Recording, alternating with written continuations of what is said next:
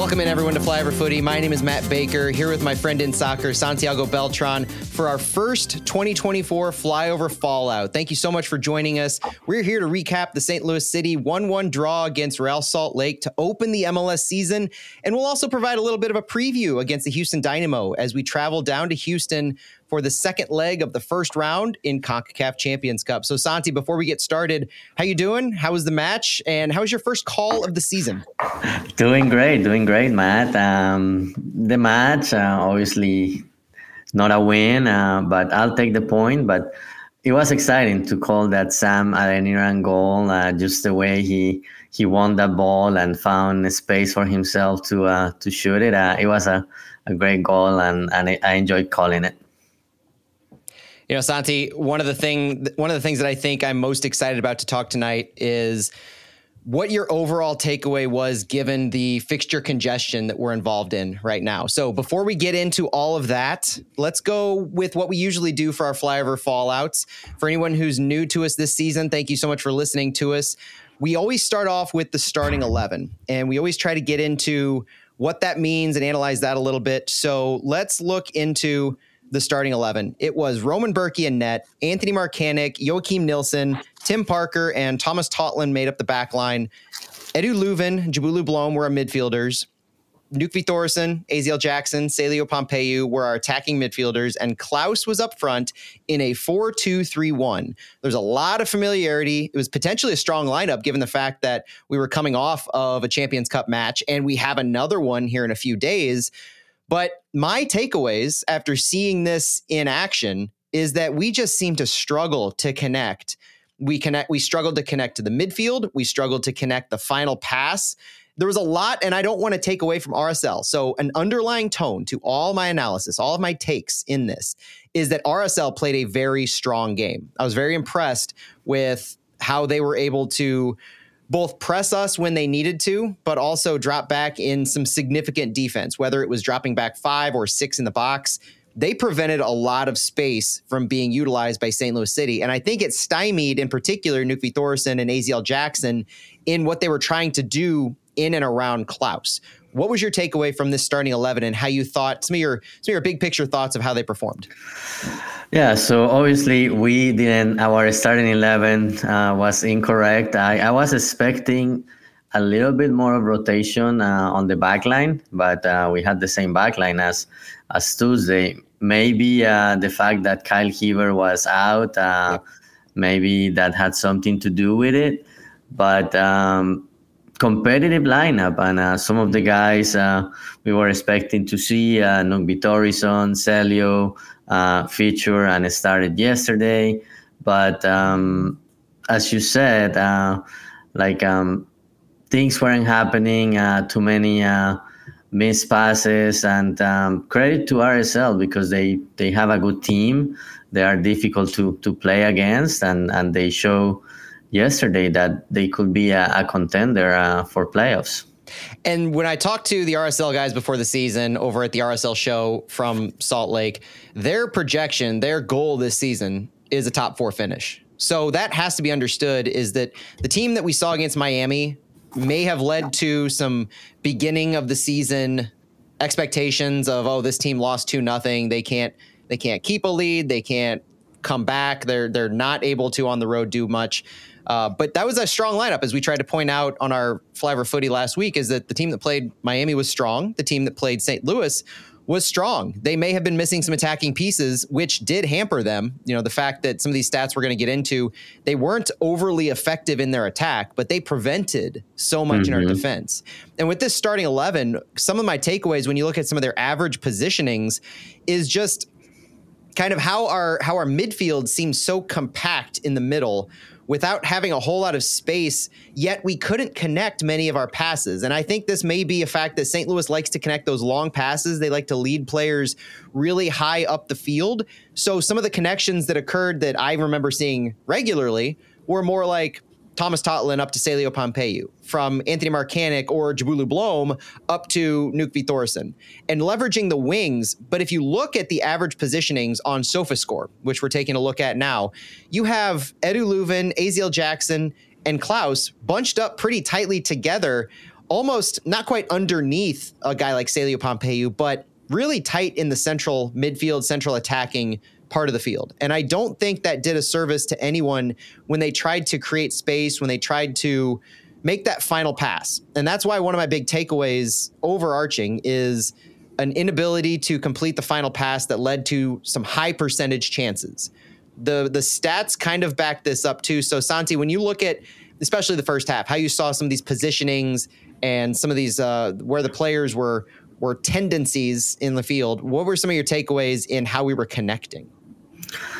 Yeah, so as you mentioned, a lot of guys in the middle, and RSL, they were very compact in the back line, and they have a lot of guys in the middle too. So when City was trying to create chances there, they couldn't connect the passes, or RSL will anticipate well, or the passes will be short. Like I remember seeing a lot of plays that it will be like back and forth, and City will get possession and get dispossessed, and then the other way around. There was a lot of that on RSL's end of the field, and in the end, just it was very difficult for City to break down RSL, and they played a good game. They showed they're a good team. Just looking at the average position, and it's been great to see what Thomas Totland is doing.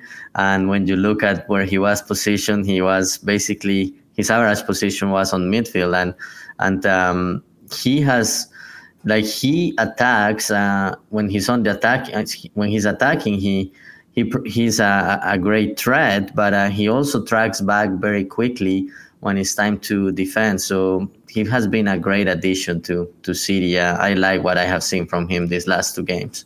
In all of the comments that I've been seeing, and we're recording this on Sunday night, all of the comments that I've been seeing from both Saturday night into Sunday, Thomas Totland, I can't recall seeing a negative thing about him, both in his ability to progress up and create chances, put himself into dangerous positions to maybe get a second chance shot off of, but also the way he's tracking back, 1v1 defending, closing gaps on some defenders or on some attackers when you're looking at like a Tim Parker or a Josh Yarrow combining with a Jabulu Blom in that area of the field. So Thomas Totland doing a great job through two games on both sides of the ball. Santi, I'm going to get into some of the high-level stats before we go into the goals and kind of how we feel in each half. There's one stat that stands out, and it backs up what you were just saying as far as how we were trying to progress the ball, getting dispossessed, not able to move into some dangerous parts to get off that last shot. You tell me if you can figure it out. So possession for this game broke down almost exactly as we would expect/want, with St. Louis having 40% possession, RSL with 60%, and that was consistent in both halves. There was almost no difference in the overall possession both halves. Expected goals, it was far from what St. Louis City wanted. Depending on the site you look at, depending on the stat base, it was St. Louis City with 0.7 expected goals to RSL's 1.71, and RSL had 1.41 expected goals in the second half, if that tells you how any of the momentum and trends were going. St. Louis's was about 0.38, 0.33. The MLS website had slightly higher, but all the takeaway from the expected goals is the shots that were being taken were not in good parts of the field that you would expect the ball to go into the back of the net. That's kind of what that boils down to, these low percentage shots that we refer to. Real Salt Lake only had 3 shots on target the entire game. You can look at some of the overall shots on goal, but when you have RSL having 3 shots on target the whole game, I think you can't look to their offense necessarily being overproductive. Total shots were pretty consistent, 16 for RSL, 14 for St. Louis City. And St. Louis City, in fact, beat RSL on shots on target 5-3, though it goes back to those low percentage shots in what really ended up making the difference for St. Louis City. Long passes over 30 yards, St. Louis had 23 of 56 completed. RSL had 41 of 82. Part of this leads into the fact that completed passes overall, RSL almost doubled St. Louis City, 420 to 224. So you're looking at a doubling of those long passes, a doubling of the overall passes. Not necessarily not surprising, given the possession, given the amount of ball movement that RSL had. And then here's the thing, I'm giving away my question earlier. The duels won by some of our attacking players. And I bring this up. We tend to focus on like the most important facts, the important stats for each one of our fallouts. I think this one speaks volumes. Duels won, AZ Jackson, 3 of 13. Nuke v. Thorson, 6 of 13. Klaus, 4 of 11. And Salio, 3 of 8. I don't know about you, Santi, but when I see stats like this from our attackers, and I called out our attackers very specifically, I think of the way we were progressing the ball and what our attackers were needing to do to facilitate that final pass. And it is recover the ball. It is make sure you can take the ball from a dangerous area and then pass it off. And if they were struggling in either their 50-50s, ground or aerial, in the attacking part of the field where their responsibility to receive a pass is going to be, having those duels 1v1s where they're facing off against the Salt Lake defender, and they're having this low percentage chances where combined you end up with around 15 or so total duels won by our attackers, you're not going to be putting yourself in a good position to be able to then make a final pass or to take the ball, win it, and then get off a good shot. Was it duels? Was it the overall passes? Was it the inefficiency of our shots to shots on goal? What are some of your takeaways on those stats? I think it's a combination of both. And looking at passes, our city's passing accuracy was 67%. And I was trying to remember if that was like what we saw last season or maybe a little lower. But compared to Real Salt Lake, they had 82%. And yeah, they had way more passes, but when you look at the accuracy, you can tell the story there. And when you mention duels too, I go back and think, Celio, usually he's very good on those 1v1s. Yesterday wasn't the case, and same thing with AC. But yesterday he lost most of them, and also have a lot of passes that were like half passes that were intercepted or not strong enough, and somebody will get them. But yeah, I think I don't know if it is still that preseason rust, but yeah, I didn't like what I saw yesterday on the offensive side. And you could point to just about any single player as having a role in that inefficiency. I know some of the comments, and in fact, some of the chat that we're seeing today, some of the comments are related to Brett Stillman mentioning, does anyone feel AZ and Klaus don't match well? Klaus consistently looked frustrated with them.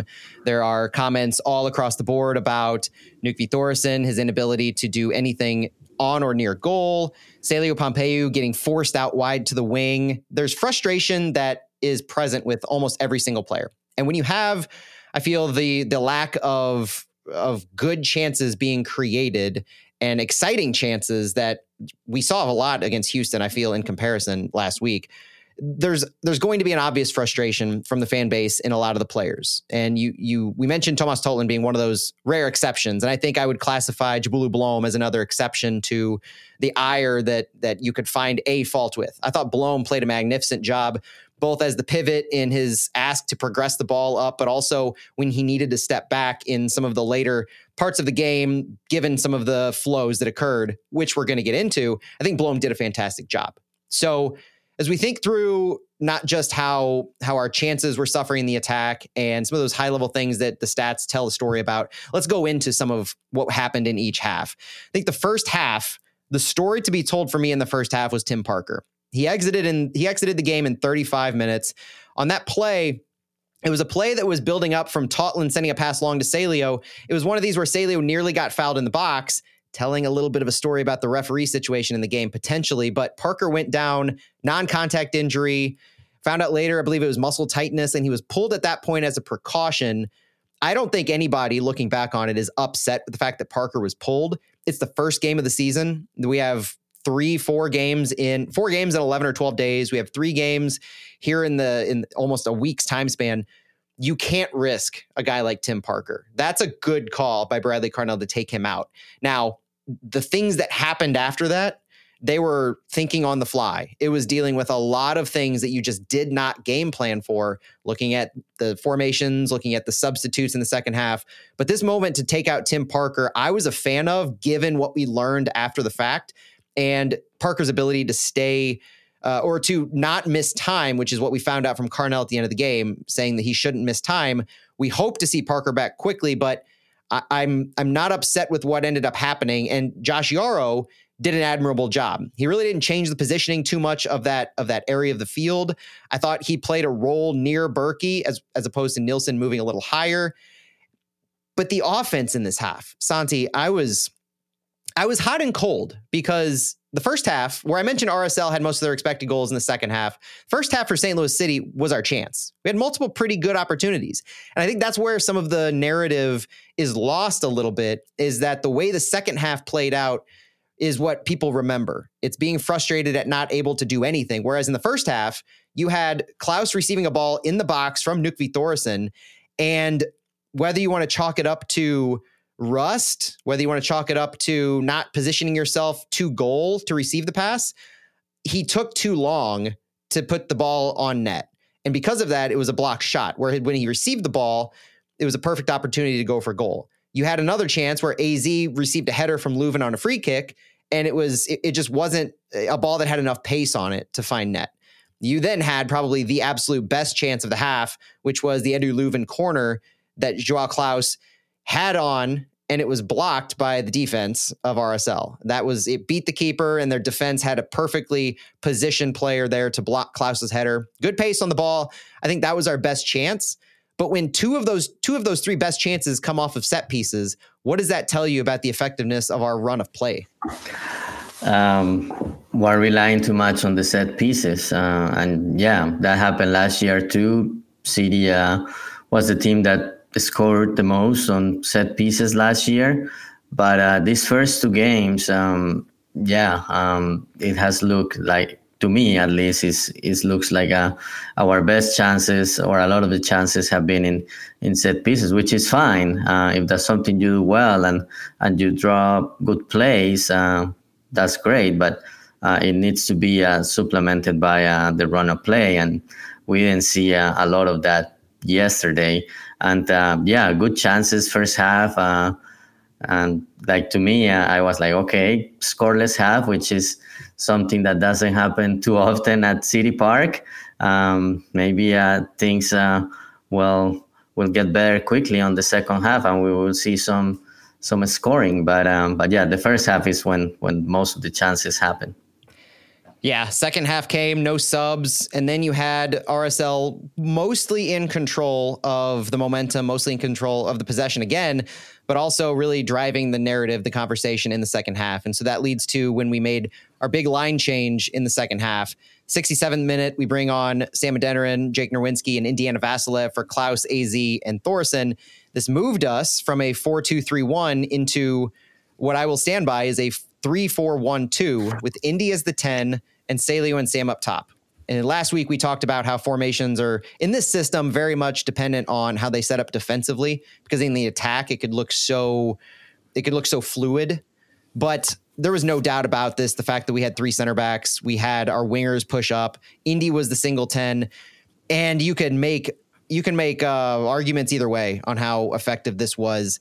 Mostly, like a lot of other things that we're seeing today in the day after and the hours after, skew to the negative on this is what went wrong. There are very few positives that can be remembered for certain players, certain formation, and how tendencies were in where you were shading.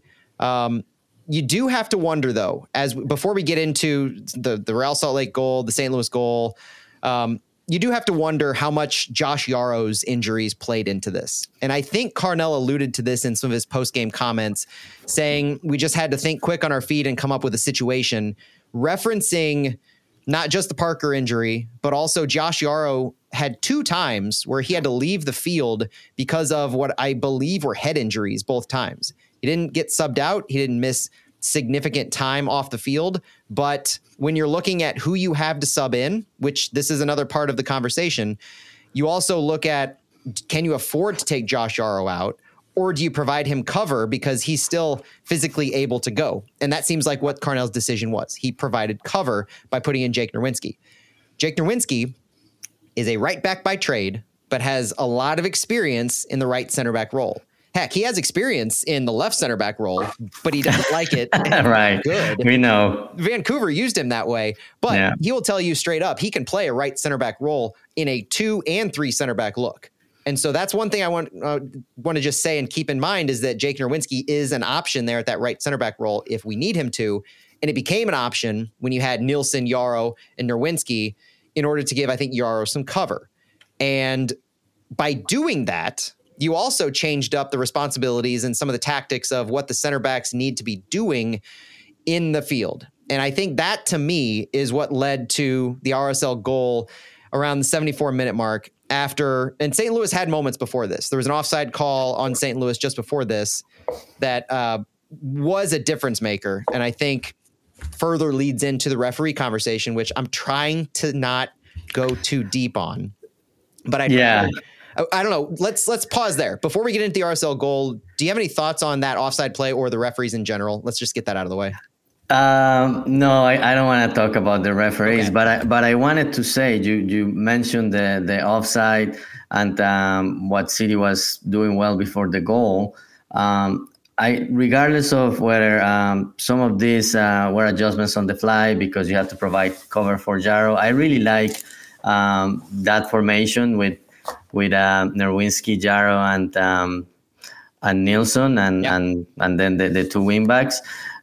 Like, it was not only to provide cover for Yarrow, but Bradley Carnell also mentioned post game that with Joachim Nilsson being his first game back and maybe not ready for 90 minutes, that including Nerwinski there was also cover for Nilsson. And for the first few minutes, the team looked good defensively. Andres Gomez wasn't a threat anymore, at least for a few minutes, and things were looking good. And to me, also thinking, this will also give some rest to some guys for Tuesday against Houston. So I like those substitutions. But yeah, then RSL score. They also, and I have to apologize to our listeners, Matt, because on Thursday I mentioned, Matt Crooks and the other international player that they don't have their visa yet. And then the following day, I see a picture of Crooks boarding the plane to come to St. Louis. I still thought, he's not going to play. And then he comes second half, and he was one of the guys that made a difference, and he assisted on the goal, and he looked really good. I think he's going to make a difference in MLS. It wasn't just an assist on the goal either, because that was such a well built up play, building on their right-hand side, Crooks playing give and go, and then finding the ball in central midfield in that right channel, just in front of Indiana Vassilev. So the play that led to the goal was, I think, I looked to our midfield as is the positioning issue, because there was so much space with Edu Leuven in the middle of what ended up being the beginning of the pass and the connecting pass. But I know a lot of the discussion centers around our center backs and how they handled that. And it was, I think, an issue, because you have Chicho Arango, who had been making runs almost the entire game. That is his MO. If you look at set pieces, if you look at the way plays build up, he has one job, and that's to make a line breaking run. And he does that so well. And he did it here, where he started a few yards behind underneath Jake Nerwinski and Josh Yarrow. As soon as Matt Crooks, before he even really touches the ball, Arango's starting his run. He sees the potential and he makes that run. It's even more frustrating because Crooks hasn't actually practiced with Chicho Arango yet. He was in one day of training with RSL. So to your point of whether we should expect him or not, it was a 50-50 shot at whether he'd see time as a sub in the second half. Unfortunately, we just happened to see his debut be everything RSL hopes from their central midfielder, who they expect to be their number 10 playmaker. And it was a perfectly weighted ball, and it was almost off of the side of his foot, where he had gotten to the ball just before Indiana Vassilev did and poked it through. It was I know we want to blame the center backs and their positioning, and I was too. I posted on Twitter earlier today. I was frustrated by the spacing. I was frustrated by the fact that Jake Nerwinski could see Chicho Arango, and he has to be responsible for that run. And what was Josh Yarrow doing on the other side of Chicho Arango? Because he didn't have a responsible player to cover. And so you have to be aware of when you have a talented player like Chicho Arango that you need to have eyes on. I was frustrated just like everybody else. But sometimes you just have to call a spade and tip your cap when one of the best attackers in the league does what they're paid to do. And that's what Chicho Arango did. He beat a defense that had moved into a 3 center back role. They might not have been versed in working with each other, Nerwinski with Yarrow, in that's that the muscle memory of the whole thing. So this, as much as anything, yes, absolutely frustrated like anybody else is. But week 1, circumstances, formational change, one of the best attackers in the league. I mean, that's a recipe for disaster, and we got caught in it. I mean, you have to tip your cap to Chicho Arango and Matt Crooks in their ability to do that. It was well-timed and well-placed. But the good thing is that just like they did so many times last year, St. Louis City had an answer, and they had an answer quick. As just a few minutes later, it was one of those quintessential things that we harped on as an issue so many times earlier in the game, where you send the ball long and you hope to make something happen in 1v1s. The difference this time was Sam Adeniran, who came on the field and, as we've seen so many times, is such a good 1v1 attacker. The way he wins the ball over the head of the defender, the way he takes the ball from the channel and the wing on the right-hand side and goes straight for goal near the end line, and his ability to flick the ball in from just a crazy angle. Like, that is a low percentage shot angle right there that Sam Adeniran scored on to even the game just a few minutes after we went down. This is why you have to say that of all the players here at the end of the day, Thomas Totland gets a lot of credit for 90 minutes. Sam Adeniran is the game changer. And he's the one who got us this point. Leuven had a great weighted pass. Like, don't discredit him. Just like Sam had said in his postgame interview, he credited Leuven credited Sam. That play couldn't have worked without both of them. Leuven gets a lot of comments, a lot of derision on his overall performance and potentially going missing because he was only the 5th highest toucher of the ball in this game. He didn't have the ball progressing through him at all, but on this particular play, his individual skill did shine through, and he did what he needed to do. He got the ball to Sam. Sam did what Sam does, and we ended up with a 1-1 draw as a result. Yes, everything, it was chaos at the end of the game. Jake Nerwinski may or may not have saved the game with a slide tackle there on the ball at 97. I don't know if the ball was going in or out. I've seen people in the supporter section say they saw it was going in. The announcers from up high thought it was going out. From where I was, I thought it was going out, but still, he got, you never know, and he got to it, and right. That's good that he was there. End of the day, it was 1v1, and as we look to some of the fun facts and spotlights going out of this, Eli Carlson in chat says, what do you think of Blom's recent performances? I mentioned earlier, I thought Jabulu Blom helped keep us in this game multiple times when Josh Yarrow had to step out. Blom has an ability, we've seen multiple times, to not just be a fantastic pivot in his defensive capabilities, in his ability to progress the ball. I'm not asking for him to progress the ball all the way up the field, but his ability to direct the ball when he needs to. His defensive capabilities are so versatile, not just in the central midfield, but he can take over as one of those center backs, as a fullback. He played right back a couple times last year in a pinch when we needed him to. And so as a sub last game coming on, as the starter this game, playing the full 90, I think Jabulu Blom has started this season just as we hoped he would last year. I'm impressed with him. He's one of the players that I can't find much fault with at all in this game. And I give grace to a lot of players knowing this is the first week. I'm very much a positive view. There's rust to be worked out. Blom, Totland, and Sam are my 3 players of the game. Santi, who were you particularly impressed with in this game? I talked about Thomas Totland earlier, but yeah, this game specifically, Blom, I think the fact that he had a full preseason has really helped him. Yes. And he's showing that he's going to be very important for City. But besides the 3 you said, Sam, Totland, Blom, I don't have anybody else.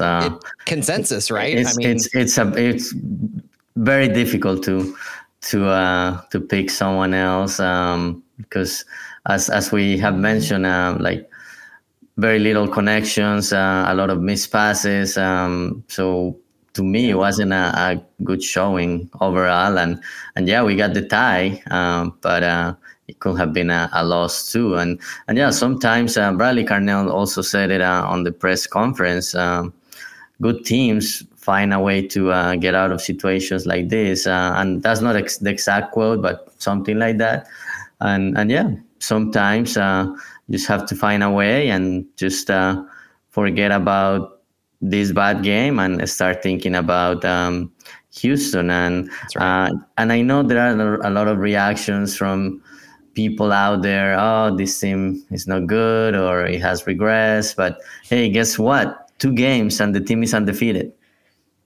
And we've now gone 2 years to start our MLS career with no losses in our opening match or our opening home match. And we can live another year with that kind of a record. But speaking of records, speaking of takeaways, some spotlights coming out of this is that Edward Leuven has registered an assist in each of City's first MLS matches. He's recorded 15 assists in MLS season play. Leuven now has 2 assists in 2 matches played against RSL. Sam Adeniran, with his goal tonight, now has 10 goal contributions, 9 goals and 1 assist in MLS. And for a second straight match, one of Bradley Carnell's substitutes scored a goal. We love talking about Bradley Carnell's tactical adjustments in the second half. So substitutes scoring goals, changing games in the second half, I'm here for it. Chris Durkin and Tomas Totland both sported those debut patches on their right above their Adidas patch on their kits. They made their MLS debuts, MLS regular season debuts for St. Louis City. St. Louis City now has a 1-1-1 record against RSL in league play after winning and losing last year. Although this is notable. City Park last year with the big loss. This is a better performance. Yeah. And City is now 13-5-3 as the home team across all competitions the past 2 years. City Park still being a fortress against losses, at least if nothing else. And one final takeaway. As we're recording this on Sunday night, we have the clarity of seeing the full slate of MLS Week 1 matches complete. We can now say that of all of the teams that have played in Champions Cup and performed in Week 1, St. Louis City is par for the course. The teams in MLS that have competed in Champions Cup are 0-1-5 in Week 1. That's 1 loss and 5 draws. St. Louis City being one of those draws. It's expected when you have this kind of congestion, this kind of focus on another competition. You're playing a good team. There's a lot that you can read into that and not like about the individual performances. But Week 1 of a 34-game regular season in the midst of 2 competitions, let's look big picture here as we pivot, if you're okay with that, Santi, into the Houston Dynamo leg 2, round 1 of Champions Cup. Yeah, before we pivot, I wanted to mention one more fact, and maybe this is not a fun fact, but wanted to get your thoughts on it. So Sam Adeniran scored yesterday. The last time a striker scored a goal for St. Louis City SC was September 30th against the Sporting KC. Ooh. Obviously, then lost against Vancouver, lost against Seattle, and then in playoffs, the goals were scored by Tim Parker and Celio. Yeah. And then last week, also no strikers. I mean, not last week, on Tuesday. I guess you can say Celio is a striker, but... yeah, that's a stretch. I agree with you. So you're saying that as our strikers go, so goes City when it comes to MLS play. Yeah, you could take it that way. To me, it was more a concern. Like, yeah, the team has been scoring, and we have talked about set pieces being so important, but it's also important to get the strikers going, and hopefully this is the beginning of good streak for Sam, because he has looked great the last 2 games. He was denied by the post twice against Houston, and finally yesterday he got that goal that he worked so hard for. So hopefully, I hope to see him starting against Houston. Yeah, that's a great stat. And I'm being a little facetious when I say as our strikers go, so goes City in MLS play. That's one of those coincidences. But at the same time, it really does speak to the fact of their importance. As striker form goes, we tend to do better, and this is probably obvious, we tend to do better when our strikers are scoring goals. And that's not to say that we can't find goals elsewhere, but it does tend to lead to success. So as we pivot over into the Houston Dynamo, we do have to see how did Houston Dynamo perform in this past week? Well, they were one of those 5 teams that drew in MLS Week 1, 1-1 draw against Sporting Kansas City. They had a second half goal that came off of one of their subs against SKC. So they had a match that really had a lot of similarities to what they played against St. Louis. 60% possession by Houston, a lot of shots, low XG, 12 shots, 5 shots on goal, less than 1 XG for the whole game. MLSsoccer.com had slightly higher, but this is a team that I think had a lot of stops and starts. They were playing a Sporting KC game Sporting KC team that was looking to prove themselves as not making a whole lot of changes from last year, but being a team that resembled what ended the season as opposed to what began. And I know Houston being away was probably thrilled with this kind of a result. But one of my takeaways from this is who played for Houston. And now, Santi, we talked a little bit before we started recording that Houston seemed like they took a pretty strong lineup into this match. What do you make of their performance, and what do you read into some of their players? Well, I was surprised to see that they didn't rotate their lineup. A lot of the starters that played at City Park started yesterday. I think we counted 2 that didn't. So they're gonna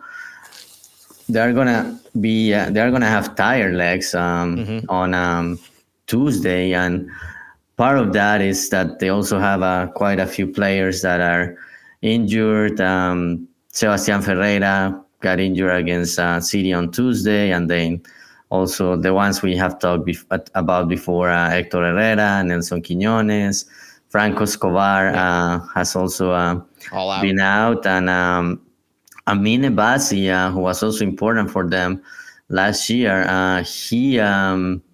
My understanding is that he was dealing with visa issues, but I just saw, I was looking while we were talking, and it looks like he's now in Houston and he got his green card. Wow. So he might make an appearance. Maybe we'll see him on the second half. We'll see how his fitness is. I mean, Abassi could be a game changer, but at the same time, you have guys like Artur, Coco Carrasquilla, Ibrahim Aliyu, who played the full 90 against Sporting KC. And as we heard from AZ Jackson last week, the body takes 48 hours or so just to be somewhat okay to go, to be at a baseline recovery, let alone how hard you worked after that kind of a game going 90. It's going to be difficult for Houston, I think, to muster a lineup that is as strong as what we saw last week, which is good for us. But at the same time, we're dealing with our own issues coming out of RSL, not just with the fixture congestion, but with injuries. We're looking at a back line that I want to say is a polar opposite from last year, where you're looking last year at how deep were we at center back around the March, April time period, where we're having to send guys down to City 2 just to get minutes. And now we're talking about, do we need to call up somebody? Jake Nerwinski playing a right center back. Like, this is insane compared to where we were last year on the center back role. What do you make of some of these injuries and how they might impact City? Well, it's just unlucky. The good thing is that Tim Parker is expected to be available. Yes. But yeah, just thinking about how the team made some moves at the center back position to get some roster slots that they wanted to use for other players, and then early in the season you had Kyle Heaver with this knee injury that will take him out for about 10 days, according to the update we got. And then you had that scare with Josh Jarro. But yeah, Jake Nerwinski is there if needed. Jabulo Blom. What I'm interested in is if Michael Wenzel maybe will be available for this game. And since you are our rules expert, how does that work? Because this is a CONCACAF Champions game. Do they need to do like one of those short-term loans to get him available for this game? To the best of my understanding, yes. And I will refer back to the case of U.S. Open Cup v MLS in the recent past, where by all accounts, all of the blame has been going to MLS because of their roster rules and the lack of allowing for exceptions when it comes to non-league competitions. We saw this with the US Open Cup last year and John Klein. We saw this with MLS Play and John Klein. The MLS roster rules don't really state anything specific for league play. So Michael Wenzel, yes, he can absolutely be called up on a short-term affiliate loan, but I do think they would have to make that official. We'll find out very quickly. Heck, we might find out by the time some people are listening to this on Monday morning or afternoon. But I would not be surprised if St. Louis City made that kind of a move because, like you said, they're banged up on their back line. By my count, if you take injuries into consideration and you take the fixture congestion, you're looking at Joachim Nilsson having gone 90 against RSL. You're looking at Anthony Markanic and Thomas Totland having gone 90 against both Houston and RSL. Kyle Hebert's out with a knee injury. Tim Parker has a muscle injury, but we're told that he's not going to be out long. So that is a wait and see to me. And then Josh Yarrow played the full 90 against Houston and 55 against RSL. Jake Derwinski, I guess you can count him into that as having played a little bit against RSL. That's a lot of names for 2 weeks when you're talking about injuries and tired legs. So, and we're seeing a lot of talk in our chat and elsewhere. Is this a chance for Nicholas Dewar? Will Akil Watts see a performance? Will Jake Nerwinski see an extended period of time here? Michael Wenzel, you mentioned him. I mentioned him last night when Tom Timmerman reported that Kyle Hebert was out for 10 days. These are the players that we're going to have available. You hope Josh Yarrow is good to go because it sounds like we're going to need him. You hope Tim Parker's good to go. But look to Michael Wenzel. Don't be surprised if we see him there. Look to Akil Watts. Look to Nicholas Dewar, who didn't even make the game day roster. And I wonder if that was intentional. That's my thought because we hear Nicholas Dewar is progressing to be able to go. And so to not have him on the RSL roster at all more tells me that since we hadn't heard of an injury, that's the caveat, is we don't know what we don't know. I think he was being saved entirely, not even in an emergency situation like we saw some other players. You have Akil Watts there for that. Nicholas Dewar, to me, is honed in at this left back spot unless there's an injury that we don't know about. At right back, I look for either Jake Nerwinski or Akil Watts. And then center back, I'm looking to Tim Parker if he's healthy, plus Josh Yarrow or Michael Wenzel. Thankfully, though, Santi, everybody else, you're just looking at managing minutes. You're just looking at who can recover the fastest. And that's why it's kind of hard to predict these lineups going into this because a lot of it is depending on some of these fitness tests and who's recovering. So you could say who you think based on some of these minutes, but it depends on which players recover. And for this stat, I'll go to Chris Gebhardt that calls in the chat. The fun fact Tom Timmerman pointed out, which I will admit, I keep forgetting this. And I don't know why I keep forgetting it, but Indiana Vassilev has played in every single St. Louis City match ever. And we're in year 2 and he's played. That's almost unheard of for an MLS and given the amount of matches that exist. And for Indiana Vassilev to, first of all, start the season for St. Louis City in 2023, breaking his nose. I know. This includes a camp appearance for the U.S. Youth National Team. So the fact that he was able to continue his participation is incredible. But also, he broke his wrist in the first part of the 2024 season. Like that, broken bones won't stop Indiana Vassilev. And so when we're picking lineups, Indiana Vassilev came in late in this game. He's just as good of a candidate to start as anybody else to me, given the fact that you had Klaus, AZ, and Thorson go 67. You had Salio go the full 90 against RSL. Jabulu Blom went the full 90. Edu Leuven played about 25 minutes more than he was expected to play against RSL. You've got tired legs. You have a 3-day turnaround from that game. How quick can our sports performance staff get some of these guys up? And the likelihood of us seeing Sam at forward, Indiana Vassilev into the game, Tomas Ostrak into the game, Jose Kojima into the game are pretty high to me. Jose Kojima, wow. But I think, with all the minutes everybody had, I don't know if he will start, but I think he will be in this game. And back to Chris's question, I same as Matt. Like I keep forgetting about it. I knew at the end of last year, but I had not thought about it this year. But it's amazing that Indy has been in every game, and I think the streak will continue on Tuesday. So let's look as we round out this first flyover fallout. Let's look at our predictions for starting 11. Now, I'll add a caveat to this aren't the predictions you're going to see on match day, because what we like to do and what we're starting to do, I think, is a consensus starting 11. We kind of threw that together last second this weekend, but it didn't serve us well this weekend. Granted, a lot of people missed. I think every other projection I saw missed at least 4 players or so, but they're fun to do. Our consensus might have a little bit of each, as Phil and Stu might break some ties. I'll start off with my predicted starting 11. Santi, I'll let you go with yours, and then we'll toss some scoreline predictions as we get out of here. I've got Berkey and net again. I think he makes it 3 for 3. I will go with Nicholas Dewar at left back, Tim Parker and Josh Yarrow as our center backs, Jake Nerwinski starting at right back, though I could see Akil Watts in for him just as easily. I've got our midfield as Chris Durkin and Jose Kojima. I do have Jose Kojima starting in this game. I think there's a heck of an opportunity for him. And then I do say the 4-2-3-1, because with Klaus and Sam kind of splitting this, I think we go 4-2-3-1. My 3 attackers are Nukvi Thorsen, Indiana Vasilev, and Tomas Ostrak, and then Sam up top. Okay. Very similar, but not the same. So Berkey, then I have Nerwinski, Jarrow, Parker, and at left back, I have Akil Watts.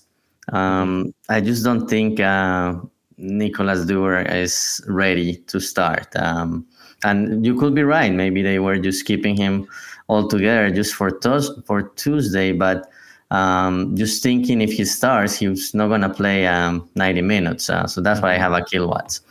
Then midfield, I have Chris Dorkin and Jabulo Blom. Also going with that 4-2-3-1, and I have the same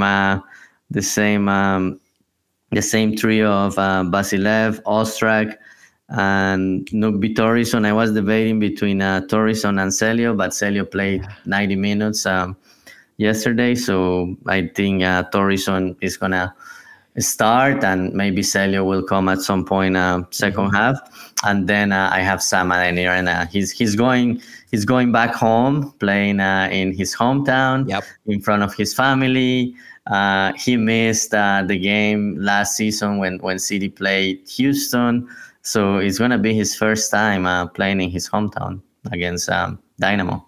I think it's going to be one of those moments where Sam is as in form as any striker that we have on the roster. And going into this match, I think he's going to have that big game energy, not just for Champions Cup, but for that homecoming. There's a lot to like about this. I think there's a lot to like about the potential for this lineup. It's going to be another one of those where anything could go in a cup type environment. It is perform or go home for both teams. And on that note, looking at what you need to do to perform or you go home, let's look at the scenarios before we call it a night, Santi. Who will advance between St. Louis and Houston? For St. Louis to advance, now they're on a 1-goal lead in aggregate. St. Louis could advance with the following score lines. St. Louis coming first on this. It could be a 0-0 draw and St. Louis will advance. A 1-0 St. Louis win, and St. Louis will advance. 1-1 draw, St. Louis advances. 2-0, 2-1, 2-2, or a 2-3 loss, and St. Louis advances. And then if St. Louis City scores 3 goals and Houston scores 4 or less, St. Louis advances. And then same thing with that next, on and on and on. St. Louis scores 4 goals, Houston scores 5 or less, they advance. So the opportunities are there for St. Louis. The importance of scoring a goal early cannot be understated, because going up a goal with an away goal in this contest, that puts so much pressure on Houston that you're looking at putting them out of their comfort zone. And I would immediately place money on St. Louis. Santi, any final thoughts about either RSL or Houston before we call this one? The score prediction, no? Yeah, let's do it. I went first on the starting 11. You go with the score prediction first. All right. My score prediction, City will advance to the second round the CONCACAF Champions Cup, and it's going to be a 1-1 tie. I should have gone first. Okay. With the caveat that was going to be my guess first two, I'll go with a 2-2 draw. I don't know that I see St. Louis winning this, but I definitely see St. Louis moving on.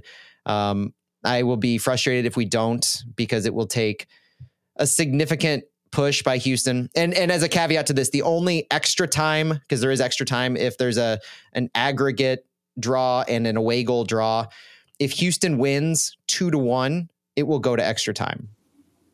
Oof, otherwise, I hope it doesn't go to extra time. Then who's going to play on Saturday against New York City? Yeah. Both teams have quick turnarounds for next week, too. So the less time we play, the better. And the quicker we can put this one away, the better we'll be, because I look forward to going to Columbus. Santi, any final words? No. Looking forward to Tuesday. City continuing writing its history with advancing to the next round of an international competition. Looking forward to that. That's right. And we'll cover it all on Flyover Footy Thursday night. We'll record Friday. That pod will be out. If you have any other comments for us, questions, hit us up on social media at Flyover Footy. Thank you so much for joining us here on Flyover Fallout to start off the 2024 season. If you haven't subscribed to our YouTube, please do that. Check us out on the socials, our podcast. Leave us a review, a 5-star rating if you can. It really helps us. We look forward to chatting with you all season long. And for Santiago Beltran, I'm Matt Baker. Thank you so much for joining us, and we'll talk to you later. Vamos, City.